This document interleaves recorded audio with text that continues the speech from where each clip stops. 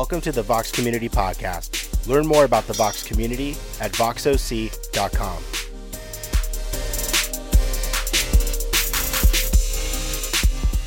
Join us at 10 a.m. on Sundays in Placentia, California at the El Dorado Performing Arts Center.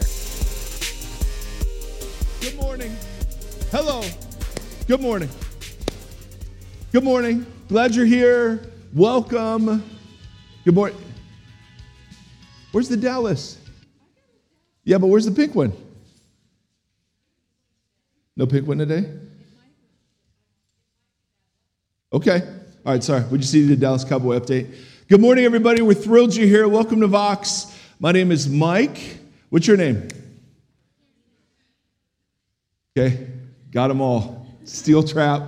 We're really glad you're here. A couple of things. Number one, voxoc.com is where you find out more about us if this is your first time with us.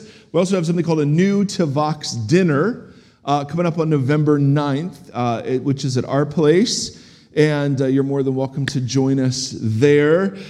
We usually start off with a bit of teaching, and so we give you guys the opportunity to ask questions and text in questions while you're listening to the songs or to the teaching.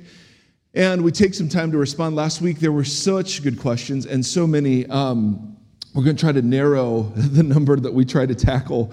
And if we don't get to yours, I'm so sorry. It's not because it wasn't a great question. We're trying to pick the ones that maybe have the most relevance to the most number of people. So let's fire up some questions. That's the number you text questions to. Feel free to do this. So on my drive to work today, I saw 2 window stickers. One said, "It's okay not to believe." The other said, "I don't have to be threatened to go to hell to be moral." These stickers led me to believe they were Satan worshipers. Now, I'm not sure, unless there was something else, I'm not sure that jump is totally warranted in the sense of these are just very popular atheist slogans.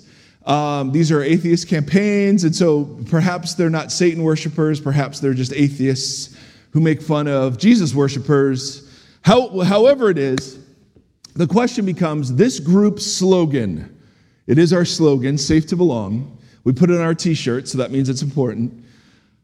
Does that include people like this? What do you guys think? Especially people like that, right? One of the things that we are convinced of is that in the Bible, people, which comes first? I'll ask you, which comes first for the vast majority of people that Jesus comes into contact with? Believing or belonging? Which comes first? Belonging. Jesus is always opening his table to eat with people who are from the most scandalous and ridiculous backgrounds. Jesus is always pursuing the most notorious sinners in the region, and he's very often extending belonging to people before they even understand who he is, right? The disciples.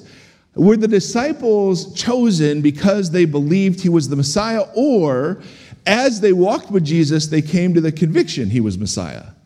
Right? It's the second one. And so we firmly believe that belonging very often leads to believing and not the reverse. If you just say, this is the group of people who all believe the same way, then we'll each have a church of one.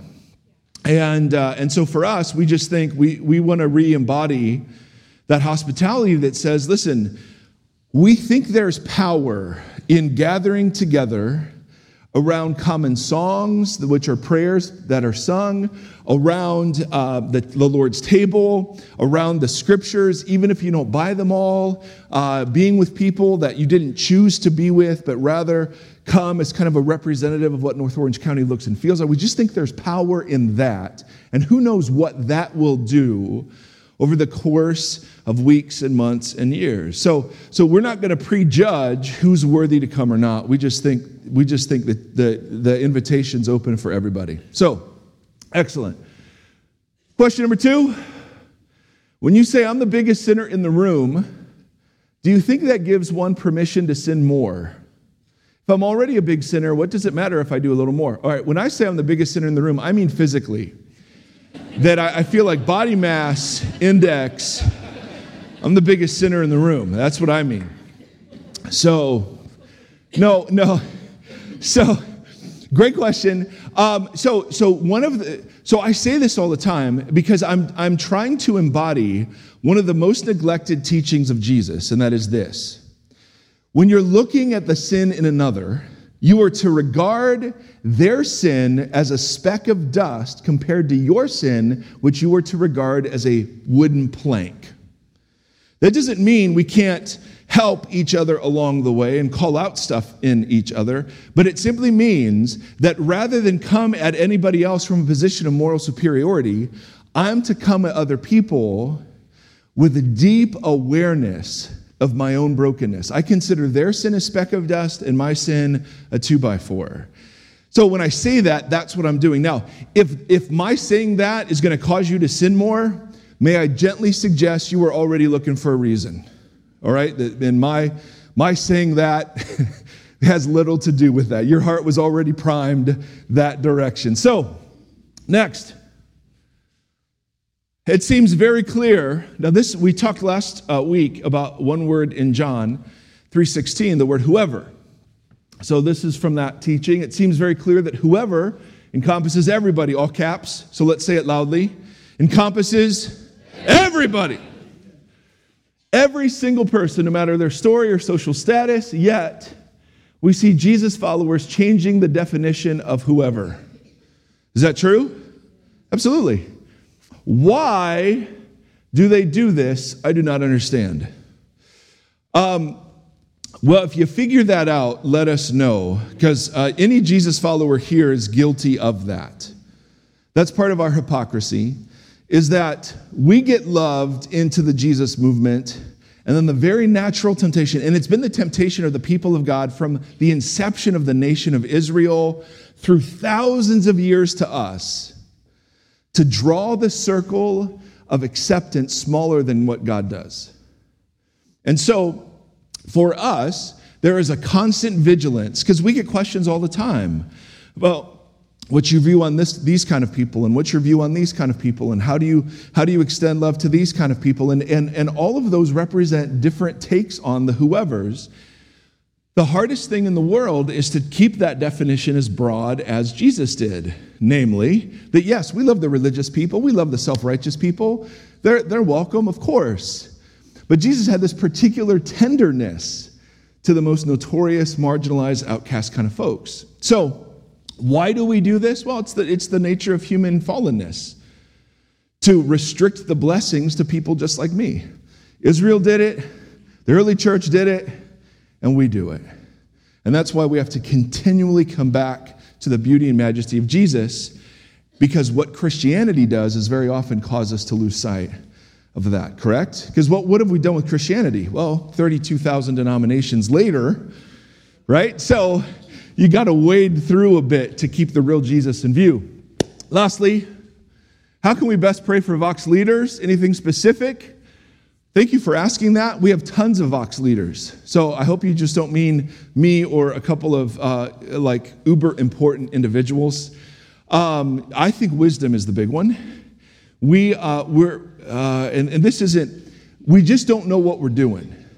I want you to know that very clearly. One of the questions we get at New to Vox dinners is, hey, so what's the plan?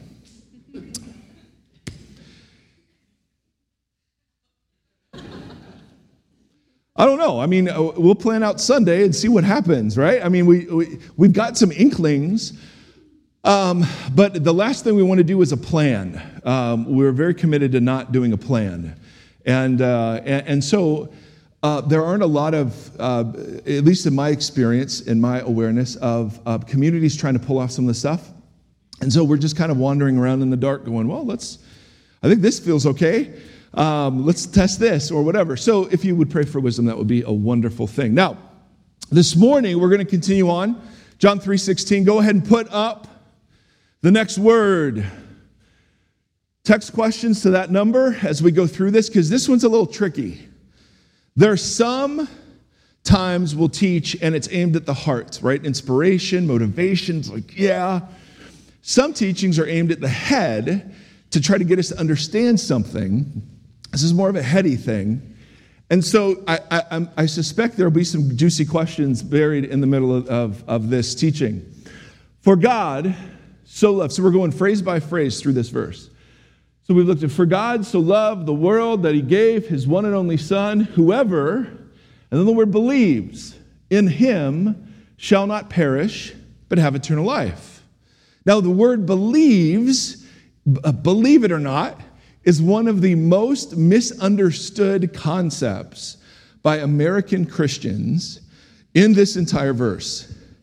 Believing in American Christianity, or in some of it, constitutes intellectual arrangement of facts. And I want to beat up on that view just a little bit. So, next slide. We've got some slide work to do, and then we'll get to the scriptures. What does it mean to believe or to have faith? Okay? This gets muddy because there are three different ways I can talk about believing. So I can talk about what I say I believe, or I can talk about what I think I believe, but really the thing we're after is what my actions show I believe. So like ethicists will distinguish between what a person says and what a person thinks and what a person does. Which of those relays what somebody really believes? Which of those three? What they say, what they think, or what they do? Actions speak louder than. Girlfriend, he says he loves you. He cheats on you. He is abusive towards you. He embarrasses you in public. Does he love you? No. Doesn't matter if he thinks he does. Doesn't matter if he says he does. He doesn't, right? So there's this big section in the book of James that talks about, great, I'm so thrilled you have all the right beliefs.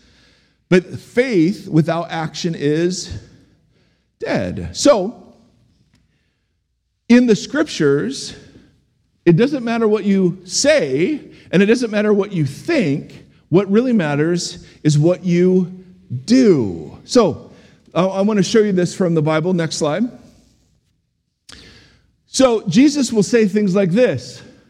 Not everyone who says to me what? Lord, Lord. So, not everyone who calls Jesus Lord will enter the kingdom of heaven. But only the one who what? Does the will of my Father. Next slide. Many will say to me on that day, the last day, Lord, Lord, did we not prophesy in your name and drive out demons in your name and in your name perform many miracles? And I will say to them, depart from me, I never what? I never knew you. So there's a category of people that profess rightly and that Jesus says he doesn't know them. Next. Or in Luke, why do you call me Lord, Lord, and not do what I say? It's just like, the whole love your enemies thing. How can you actually say, I'm Lord, and not do that? Next. What I think. Now, this gets really juicy. All right, look at me. So, just saying you believe something isn't really believing it, correct? And just having the right information isn't believing. Okay? Now, this gets really tricky. Guess who has the best theology in the four Gospels? The Satanists, yes. The demons. Not the disciples, not the church leaders, not even Jesus' family. They're all confused about who Jesus is. There is one group without fail who knew exactly who Jesus was. So here's some examples of that. Just then a man in their synagogue who was possessed by an impure spirit cried out, what do you want with us, Jesus of Nazareth? Have you come to destroy us? I know who you are. And then what's it say? The Holy One of God. A pretty exalted title, correct? Next slide. He also drove out many demons, but he would not let the demons speak. Now, these are all separate instances. He would not let the demons speak because they knew who he was. Another example, whenever the impure spirits saw him, they fell down before him and cried out, you are the Son of God. Next slide. When he saw Jesus from a distance, this is a different individual, he ran and fell on his knees in front of him. He shouted at the top of his voice, "What do you want with me, Jesus, Son of the Most High God?" Now, these are massively exalted titles, correct? If there was a multiple choice test about who Jesus of Nazareth is, they'd ace it, correct? They'd ace it way better than a lot of the disciples that were following Jesus would have aced it. So, what you say, of course, matters. And what you think, of course, matters. The problem with American Christianity, at least one of them, at least in the forms I've experienced, is that very often we restrict what we mean by believing to just those two things. Pray a prayer, and then make sure your doctrine lines up.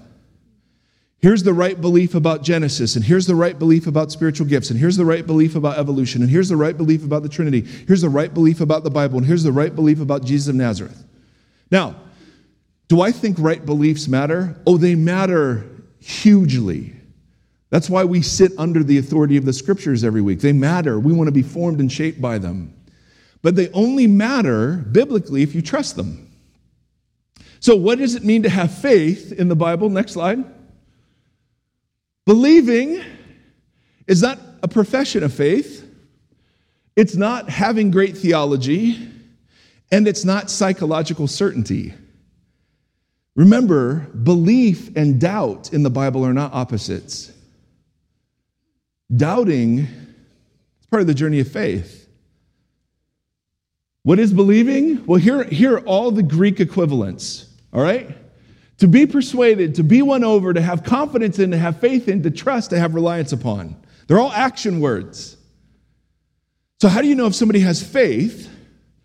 You watch what they do. I can believe that God is my provider, but if I'm always worried about money, and I overwork, and you can totally see me being in bondage by this. Do I really believe God's provider? No. You can say you believe God is good, but then when something bad happens, right, we're just like, well, God, what are you doing? And it becomes the blame game for either us or him. Do we really believe God is good? I mean, we've rewarded in American Christianity people giving the right answers. And that is as far as we invite them to go. Biblical faith looks much differently than just shouting, "Yep, you're the Son of God." Have I ever done my DMV example here? I've never done the DMV thing. Okay, I'm going to do it right now.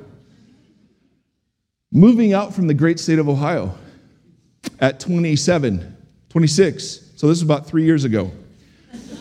I have to get a driver's license, right? And how do you get a driver's license? You go to the DMV. In Ohio, the DMV doesn't stand for demonic motor vehicle place. In Ohio, the DMV is like, it's just a place. You make an appointment, you show up, people are actually semi-friendly. So it said the Costa Mesa DMV opens at 8. I didn't realize you had to get there at 5:30. So I show up at 8. 2.5 hours to just talk to somebody. And I say, hey, I've got to switch my license over. And they're like, great. You have to take a written test. I'm like, no driving test? No driving test. You have to take a written test. Okay, over what? Here's a book. Fantastic. I am going to take a written test over the book. Where's the line for the book? Right there. 2.5 hours more for the book to take the written test. So I stand in line, and what do? I memorize the book. Correct? I get to the examination place. I do the test. Pass with flying colors. So I know all the driving theory, how many feet, you should leave between the car in front of you, and when a bike lane ends, and when you can get over, and blah, blah, blah, blah, blah. They never tested me on how I actually drove, right? As long as I memorized their book, I was fine. This is the way Christianity is presented. Just know the book. It doesn't matter how you live. Just know the book, and you're fine.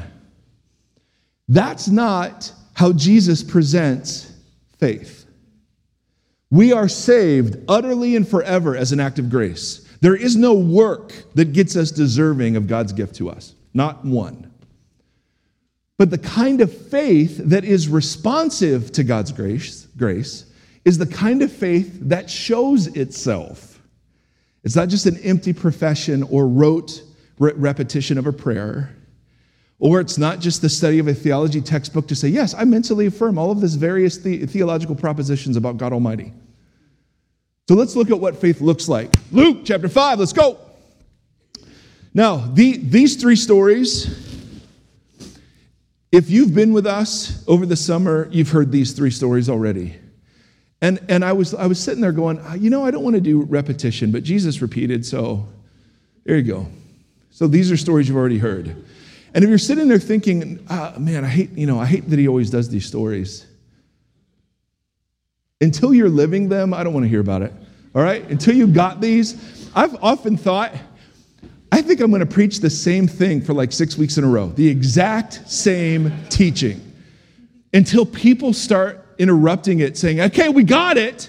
And here, let me tell you what happened this week. Because I need that. Right? Because I forget what I say by, 2 o'clock. Now, we want to look at what faith looks like. These are very familiar stories. We've already covered them in the Vox context, but here we go.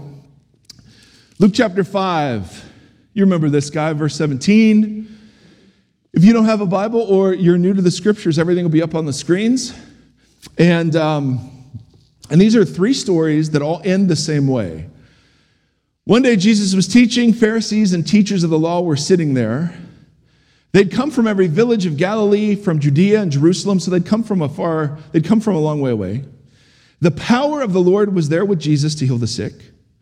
Some men came carrying a paralyzed man on a mat and tried to take him into the house to lay him before Jesus. Now, we've talked about first century houses very often. Were 2 rooms, and they weren't big. There was a front room and then a step-down back room. Sometimes you'd have a ladder on the outside of the house to get up to the roof. You would lay things out to dry on the roof or whatever. Sometimes if it were super hot, you'd be up there or you'd sleep up there.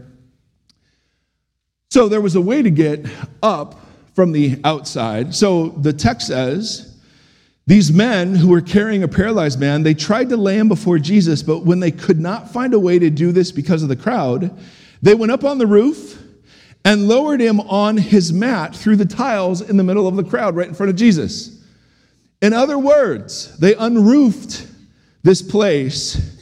They dug a big enough area so that the man could be lowered down in front of Jesus. Now, how epic is this? Like, this was the desperation to get around Jesus, that it was so full. These guys were like, we're not going to wait. We're not going to ambush Jesus as he leaves. We're going to interrupt the meeting. And we're going to dig a hole in the roof. And you can imagine the tile and the dirt coming down and the owner of the house freaking out. And the paralyzed guy, if the paralyzed guy could talk, shouting, hurry. Whatever it is. So they lower the guy down. It's beautiful. And then notice what Jesus says. This little sentence here is so big. Verse 20. When Jesus what? Now, faith is something you see. When he saw their faith, did he give him a theological quiz? No. Did he ask him for a profession of faith? No. He saw their faith. How did he see their faith? They unroofed a guy's roof and lowered their friend in front of him. Notice he didn't see the paralyzed man's faith. He saw the friends of the paralyzed man's faith. That's interesting. When he saw their faith, Jesus said, friend, your sins are forgiven. Of course, and we've talked about this, Pharisees and the teachers of the law said, who is this that speaks blasphemy? Who can forgive sins but God alone? Jesus knew what they were thinking and said, why are you guys thinking these things in your heart? Which is easier, to say your sins are forgiven or to heal the man so that he walks? I want you to know that I have the authority on earth to forgive sin. So he said to the paralyzed man, stand up and walk. Only God can forgive sins. There were lots of healers in Jesus' day. But Jesus says, just so we're clear that you know I have authority to forgive, I'm going to heal the man. Immediately, the man stood up in front of them, took what he'd been lying on, and went home praising God. So what was it that Jesus saw? Did Jesus reward them because they dug a hole in a roof? No, he saw the faith that sat behind it, correct? Paul is so clear. We are saved by grace through faith. So they didn't earn their way. It's not like, hey, everybody dig a hole through a roof and you're automatically part of the Jesus movement. It was, were these people won over? Were they persuaded? Did they have reliance upon and confidence in this Jesus? Absolutely they were. How do you know? They dug a hole in a roof. And Jesus saw their faith. Luke chapter 7. This dinner party, I can never get enough of this dinner party. This sinful woman interrupts. But the same thing happens. Verse 36, Luke chapter 7. We've talked about this one a bunch. When one of the Pharisees invited Jesus to have dinner with him, he went to the Pharisee's house and reclined at the table. Right? This would be outside in a courtyard. 2-foot table. You'd actually be laying on like pillows that you weren't in chairs, you were reclining. And it would be all men. And it's kind of the riffraff would gather around the outside of the courtyard just to hear, maybe hope for some food. A woman in that town who had lived a sinful life, and remember, that's a very gentle way of saying she was notoriously sinful. This wasn't somebody who'd screwed up a couple of times. This was somebody who everybody knew was like that person, like that woman, like you. A woman in that town who had lived a sinful life learned that Jesus was eating in the Pharisee's house, so she came there with an alabaster jar of perfume. Some think she was engaged in prostitution, and this was the tool of her trade, that was the only thing that was worth anything. So she brought that. As she stood behind Jesus at his feet weeping, she began to wet his feet with her tears. Then she wiped them with her hair, kissed them, and poured perfume on them. Now, if you remember, it doesn't get any more scandalous than this. A sinful woman shows up, interrupts the dinner party, approaches the inner part of the courtyard, which is violation number 1. She then makes a scene by beginning to weep over Jesus' feet, and her tears wet his feet. So how many tears does it take to get someone's foot wet? Like a few. And then she lowers her hair down. Now, in that culture, that was a sign of immorality. You'd never do that in public, let your hair down in public. And then she touches the man. Then she touches Jesus, which even today in some Orthodox circles, men and women never touch, even if they're married, let alone a sinful woman to a rabbi. She could not have been more scandalous. And the fact that Jesus lets it happen is a scandal to the host. So the host thinks to himself, I love this. The host tries to excuse Jesus. When the Pharisee who had invited Jesus saw this, he said to himself, if this man were a prophet, he would know who is touching him and what kind of woman she is. She's a sinner. In other words, Jesus can't be a prophet because he would never allow this to happen. It doesn't even occur to him that Jesus is a prophet and still allows it to happen. Jesus tells this beautiful parable we don't have time to look at. Verse 44, he turned to the woman and he said to the Pharisee host, do you see this woman? I came into your house. You did not give me any water for my feet, but she wet my feet with her tears and wiped them with her hair. You did not give me a kiss, but this woman from the time I entered has not stopped kissing my feet. You did not put oil on my head, but she's poured perfume on my feet. Therefore, I tell you, her many sins have been forgiven, as her great love has been shown. But whoever has been forgiven little loves little. And then Jesus said to her, your sins are forgiven. The other guests began to say, hey, only God can forgive sins. Who's this guy? Jesus said to her, what? What? What saved her? The fact that she was crying? Your faith has saved you. Go in peace. So it's not like all you got to do is work up some tears And Jesus, see, we want to turn this whole conversation into some sort of formula. Like, what's the contract? How do I know if I'm really, like, and we view it in contractual terms. Jesus presents an entirely different picture. Is this woman won over? Is she persuaded? Does she have confidence in? Is she relying upon this Jesus? Well, of course she is. How do we know?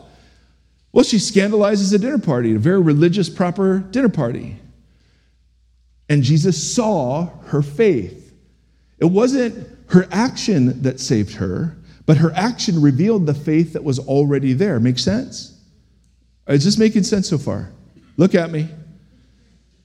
Okay, I'm seeing maybe 10% of you agreeing with me, which is more than normal. I got to be honest right there. Now, one last one. It makes the same point. Luke 18. Luke 18. Luke 18. Yep, man by the roadside begging. These are three of my favorite stories. But they all end the same way, with Jesus saying, your faith has saved you. So what's faith look like? So in John 3:16, when it says, for God so loved the world, he gave his one and only Son, that whoever believes in him shall not perish. Well, we hear the word believes, and as American Christians, we automatically pack it with praying the prayer and believing the right stuff. So our churches are full of people who have the right answers but are still mean. They have the right answers, but they've never experienced transformation. They have the right answers, but they have no evidence of the fruit of the Spirit in their lives. They have the right answers, but they have not grown in any way, shape, or form into Jesus' likeness. But because they have the right answers, they're convinced they're in.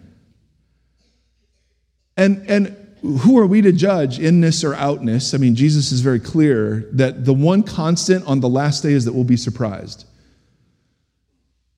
But there's a sense in which, what does it mean to believe in the John 3:16 sense? Well, it means to be won over. It means to be persuaded. It means that if I say, like, I believe these chairs are sturdy enough to hold someone of my muscularity, that I'd be willing to sit in one, correct? It means that actions and words begin to line up. Now, please hear this. This is not, I'm not saying it in any way, shape, or form, that if those of us who are still in process have not yet come to the place where we'd unroof a roof or interrupt a dinner party, that somehow we're less loved or less accepted or whatever. I'm not saying that. Because we are in process. Jesus comes across a man who says to Jesus, I believe, help me overcome my unbelief. And Jesus heals the man's kid. So Jesus will meet us wherever we turn out to be. I just want to remove the temptation to think that following Jesus is rearranging our mental furniture. That mental furniture means nothing unless it's trusted. Yeah, I believe Jesus is the Son of God. Okay. Evidently, 80% of Americans believe that too. So what? Are those disciples? No.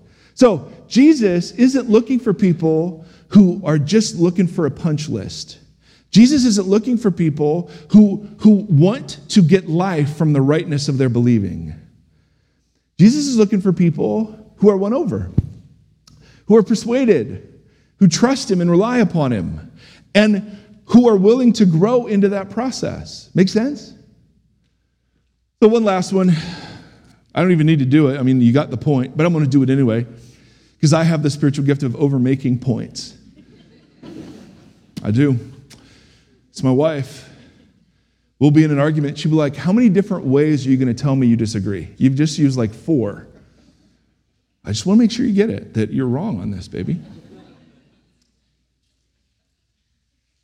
You know, if I ever do a marriage seminar, it's going to be completely from the here's what not to do scenario. As Jesus approached Jericho, a blind man was sitting by the roadside begging. When he heard the crowd going by, he asked what was happening. They said, Jesus of Nazareth is passing by.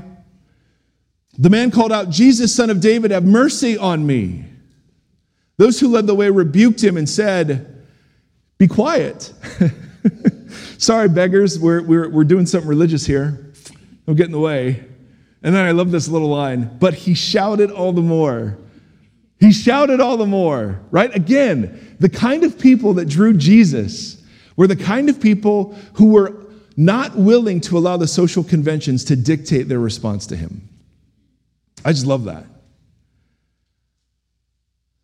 Jesus stopped, ordered the man to be brought to him. When he came near, Jesus said, "What do you want me to do for you?" How great is that? How would you answer that?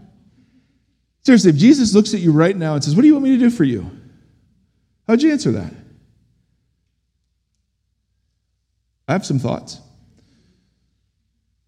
The man said, "I want to see." Oh, receive your sight, Jesus said. Your what? Your faith has healed you. So if we just go around shouting, does that mean we're part of the Jesus movement? No. If that were true, I'd have been in a long time ago. But it was the faith that led them to dig a hole in the roof. It was the faith that led her to interrupt a party. It was the faith that led him to shout all the more. Faith is something you see. So what does it mean to respond to the gracious initiative of Jesus? Well, it means to say yes. But that yes is more like a wedding ceremony than it is entering into a contract. How easy, married folks, how easy is it to say "I do"? How easy is it to say those words? Ready? Let's say them. I do. Do you? Do you? Yes, I do. Easy. Do those two words then change everything? Do they change everything? Oh, they do.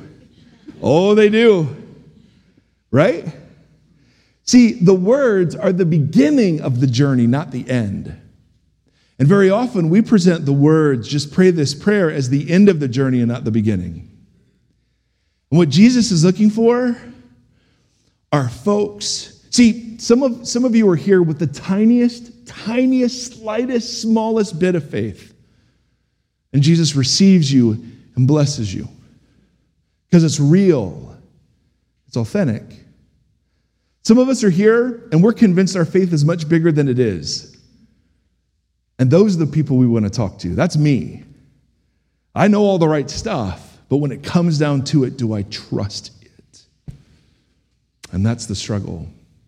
So the goal today was just to wake us up a bit, because I want to be the kind of person who would dig a hole in a roof. I want to be the kind of person that would interrupt a dinner party. I want to be the kind of person where social approval won't dictate the outworking of my desperation just to be near him, you know? And I'm not there yet. We aren't there yet. It's all right. But that's what faith looks like. So, let me pray. I'm sure there's some great questions that are going to come out of this, so I'm excited to talk next week to see what I missed and what questions came up. But let me pray, and then we're going to sing. Our friend Joy is back. And so Joy's going to lead us in a couple of songs. Now, here's the reason we sing, all right? We have better things to do on a Sunday morning. If all this is just another consumer sort of preference thing, the reason Jesus people sing is because there's something about the corporate solidarity and unity that comes from those of us who are on the Jesus path, declaring or praying or meditating on some of these words. And so we invite you, if you're in process and you're like, I'm good, great, be good. We're totally good. Sit, doesn't matter. For those of you that are Jesus people, though, don't ever let social awareness or dynamics dictate your response. So stand, kneel, raise arms, doesn't matter. We do that at sporting events. We think we can do that here as well. And I did it last night. As an Indians fan. I did it. I was standing and kneeling and weeping and celebrating. So Lord Jesus, thank you that your movement is so expansive. Thank you that you meet us where we're at. And would you keep us, God, from settling for anything less than the fullness of what a relationship with you looks and feels like?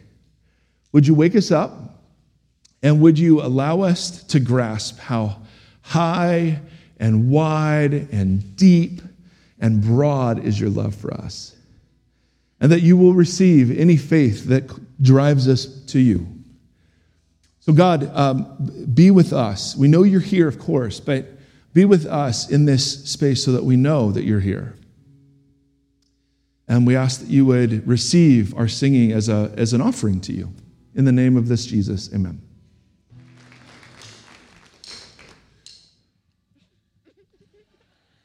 Were you starting the next one? Let's go. What was the next one? Okay, we'll do that in about 10 minutes. All right, so just stay ready. It's a tight ship, brothers and sisters. It's a tight ship. So let me introduce you to my friend Alex. So Alex and I began, this week, we began training for a Spartan race at the end of January. And and so I'm helping him out. He clearly needs it. We did 3 workouts. I know. We did 3 workouts this week, and I spent about 12 hours on the couch yesterday. So it was awesome. But Alex has become a dear friend, and we have a huge value for sharing the kind of realness of what following Jesus has been like for us. And so, bro, take it away. This is not a tattoo. This is not a tattoo, all right? These are bullet points. That's your story? Yeah, that's my story. When you have a forearm that big, you have room. Some of us, we just put like a couple words. Yeah. So if you want to use my belly, you can write whole paragraphs. Maybe for a Spartan race. So I just want to say really quick, no one in here is average, okay? You all have a plan. God has a plan for you. Something is just telling me to tell you that. So really take that. Okay, hold on. What's going on? Keep it up there. All right, look, I'm going to really loud. You're swinging out. I'm getting really loud. Right, my name is Alex. I'm 39 years old, and I'm struggling with trust, anxiety, and just judgment. I'm always thinking people are just judging me. So I got a few minutes to talk about my story, and I hope that someone out there it will grab you.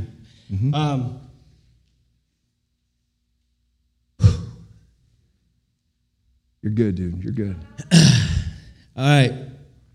So since I was born, from when I can remember, everyone always said, you will amount to nothing.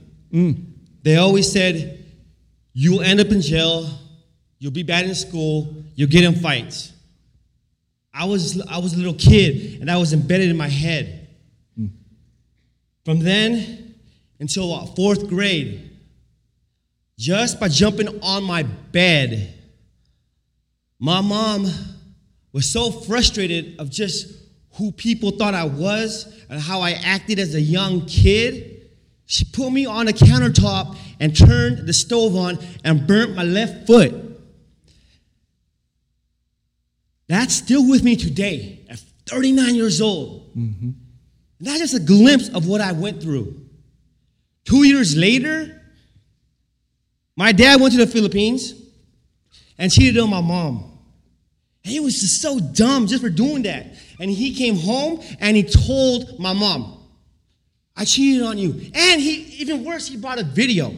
It's dumb, right? So a few years later, my mom goes out.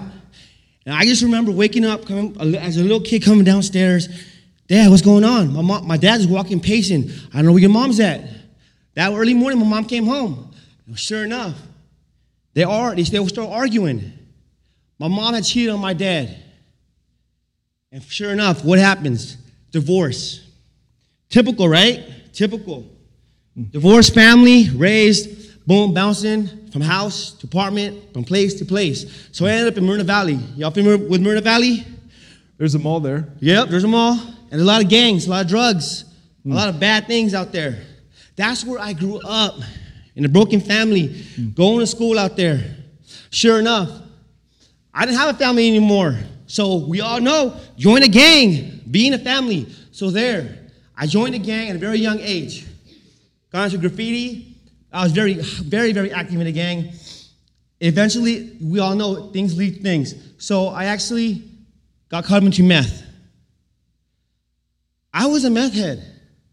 I was 130 pounds. I had no idea.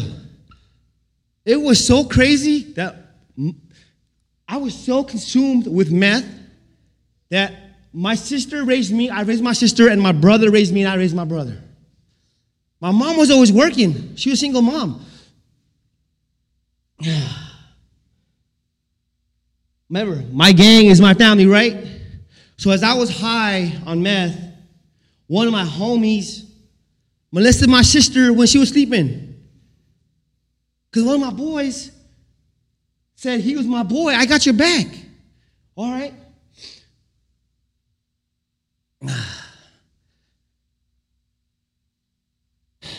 All right. Being involved in a gang. You're doing great, dude. Met my whole high school life. My best friend at the time, one of my other best friends, one of my homies, blamed all of the gang activity on me. I took the blame for it. I had no involvement in that.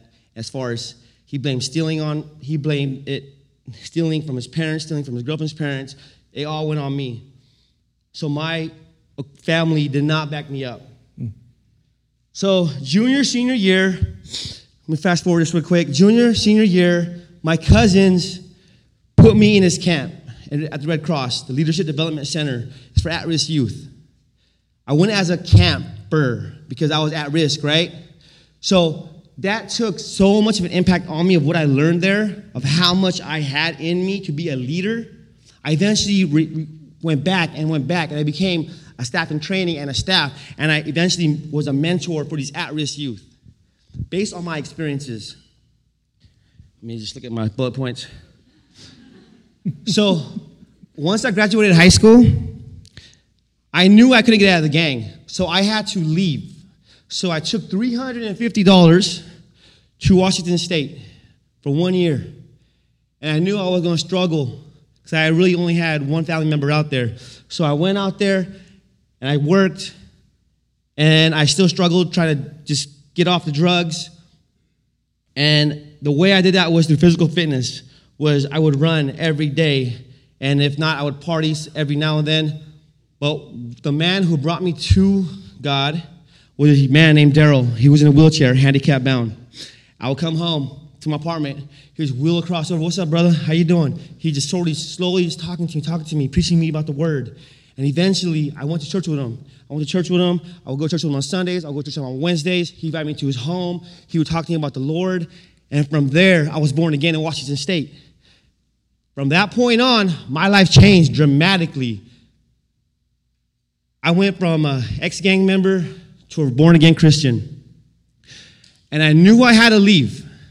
It was my time to go. But I was scared because I knew if I came back to Orange County, that the same people were going to be here with the same influences. Mm-hmm. So right when I came back, I tatted myself right here saying, Soldier of God. So that way, every morning I wake up, I look in the mirror, it reminds me of who I am. Daryl wasn't with me, but he was with me in my heart. So I came back here. I'm tired just watching you. Yeah, I'm sorry. How bad is our workout going to be tomorrow? Really bad. Yeah, really bad. I know. Okay, so I'm back here now. I get a job. I got married in 2003 to my beautiful wife, Max. Yep. I now have four children. I have 3 boys and 1 girl. Beautiful, beautiful family. But I struggle constantly of just the trust. I struggle with just anxiety and just the ability to just not be judged. Mm-hmm. And throughout my marriage, I'm telling my wife, I'm like, babe, what is my calling? I thought my calling, well, I'm supposed to be a cop because I can mentor now to these kids. So I have something I'm relatable. I can be a cop. I'm going to be a cop. I went through the process. I got disqualified through the background investigations. All right, dang, what is it, Lord, am I supposed to be? Come on, tell me. I've been like, I'm impatient. I want to know. So in the meantime, I've been a restaurant manager, just working in restaurants. And on the side for Rock Harbor at one point, I actually was an at-risk youth mentor for the Costa Mesa School District. And so asking that question for so long, something revealed to me. This position opened up, restaurant manager / at-risk youth mentor. Wow. God, did you seriously just put that in front of me? And all the time, my wife would tell me, just be patient, babe. Be patient, babe. It's going to come to you. You just got to stop, look, and listen.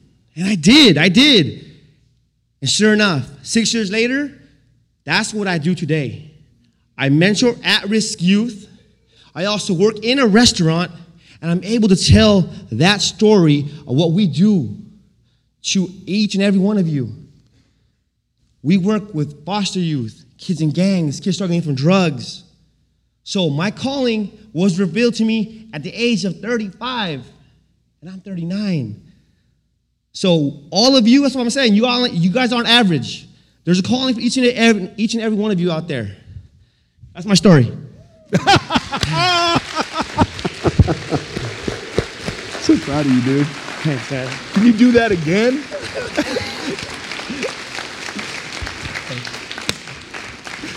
Oh, my goodness. Well, is there room for Satanists? Oh, yeah. The room for people that put crazy stickers on their cars? Yeah. People that interrupt dinner parties? You bet.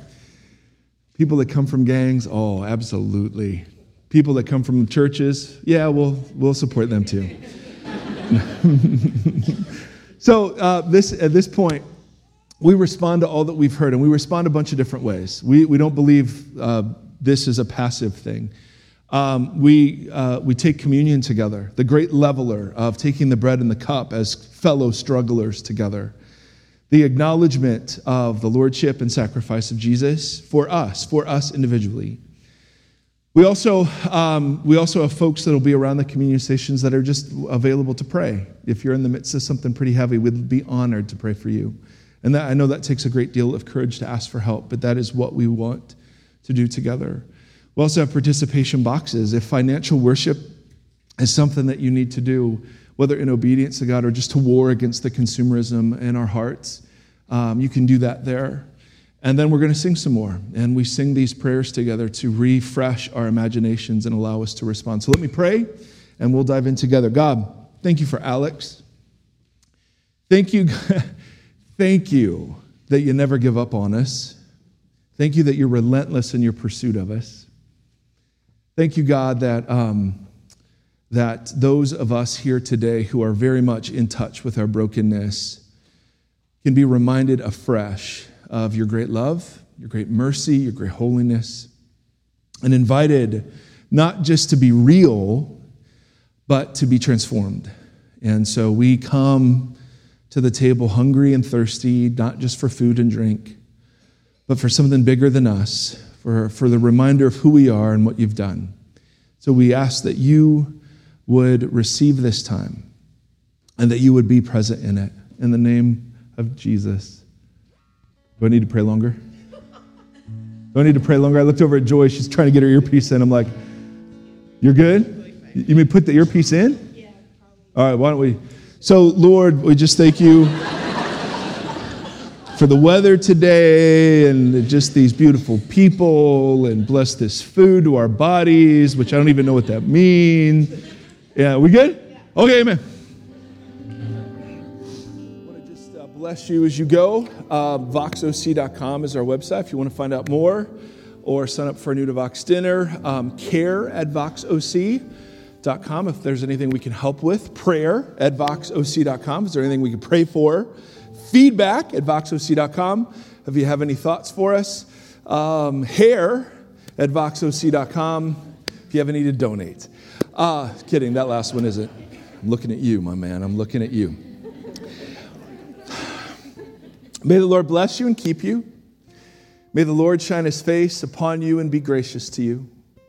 May the Lord lift up his countenance to you and give you peace in these days. Amen. Amen. Thank you, Joy, for being with us today. Sure. Say hello to somebody on your way out. Thanks for listening to the Vox Community Podcast. Participate in the Vox community at voxoc.com/participate.